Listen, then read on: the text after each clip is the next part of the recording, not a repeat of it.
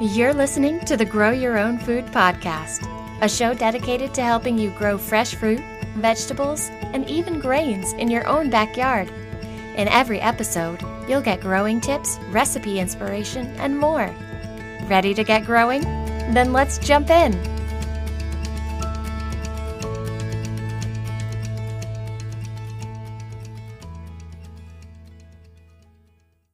You guys, it is hot outside.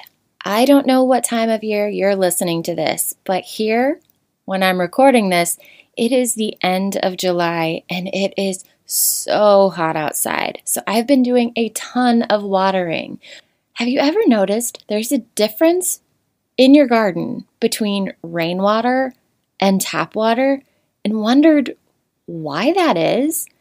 That's what I'm going to be talking about today. But first, a word from our sponsor. So today's episode is going to be a short one, but at least I think it's a really cool one. So if you've had a garden for a decent amount of time, you've probably noticed that when it rains, your garden goes absolutely bonkers. Suddenly, the leaves seem bigger. Everything is really lush and green. The fruit produces much faster. But when you water with the garden hose, your tap water, it keeps the plants alive, it keeps them producing, but not as enthusiastically.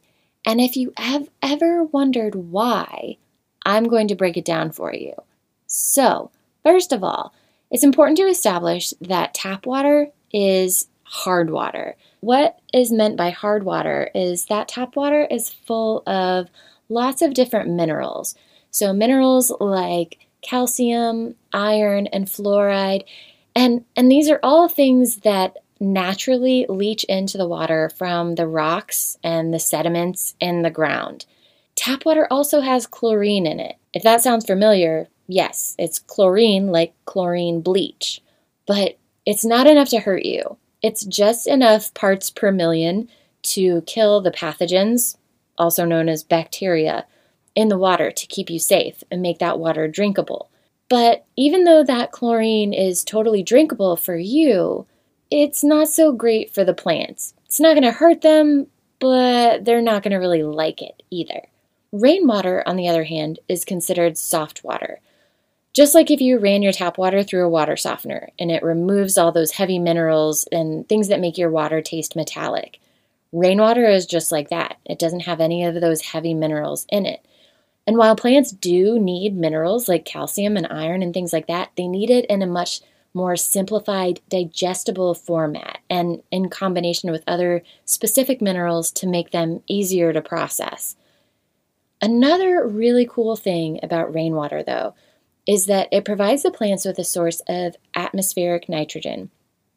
So if you remember from maybe high school science class, the air that we breathe has a ton of nitrogen in it. It's more nitrogen than oxygen, honestly, like a lot more.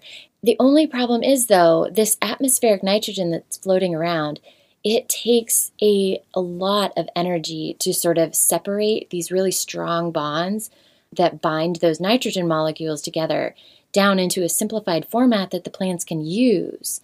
So it would take a ton of energy for the plants to be able to process atmospheric nitrogen in that way. So they just don't. It's energetically not efficient for them to do it, so they don't do it.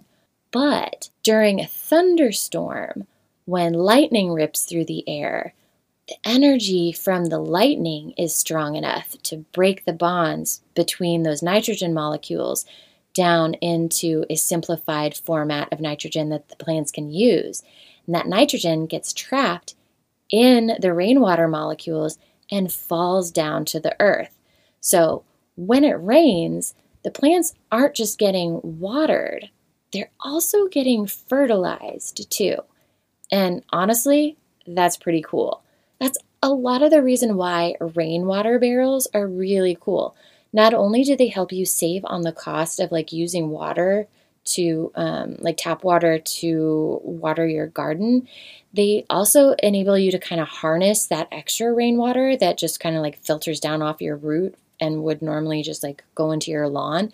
and use it to water your garden and kind of save up that extra nitrogen for use in your garden. There are, steps that you have to take when you're setting up your rain barrels, things like netting and things like that help keep the water from going stagnant, that help keep mosquitoes and things like that from laying their larvae in the rainwater, which is really bad. You don't want a ton of mosquitoes in your backyard. But if you're interested in rain barrels for that reason, I encourage you to kind of do your research, look up how to properly set one up, because it can be a really, really great way to utilize all that extra nitrogen in the rainwater and feed your garden with it. So, like I said, short episode today, but a pretty cool one. I hope that you learned something and hope maybe that you think it's as cool as I do. If you don't, that's okay. I'm a little bit of a nerd sometimes. Anyway, thank you so very much for listening. I hope you liked the episode. If you did, please feel free to review, and I will catch you guys in the next episode. Thanks for listening to the Grow Your Own Food podcast. Visit beeandbasil.com for helpful how-to articles, images, and recipes.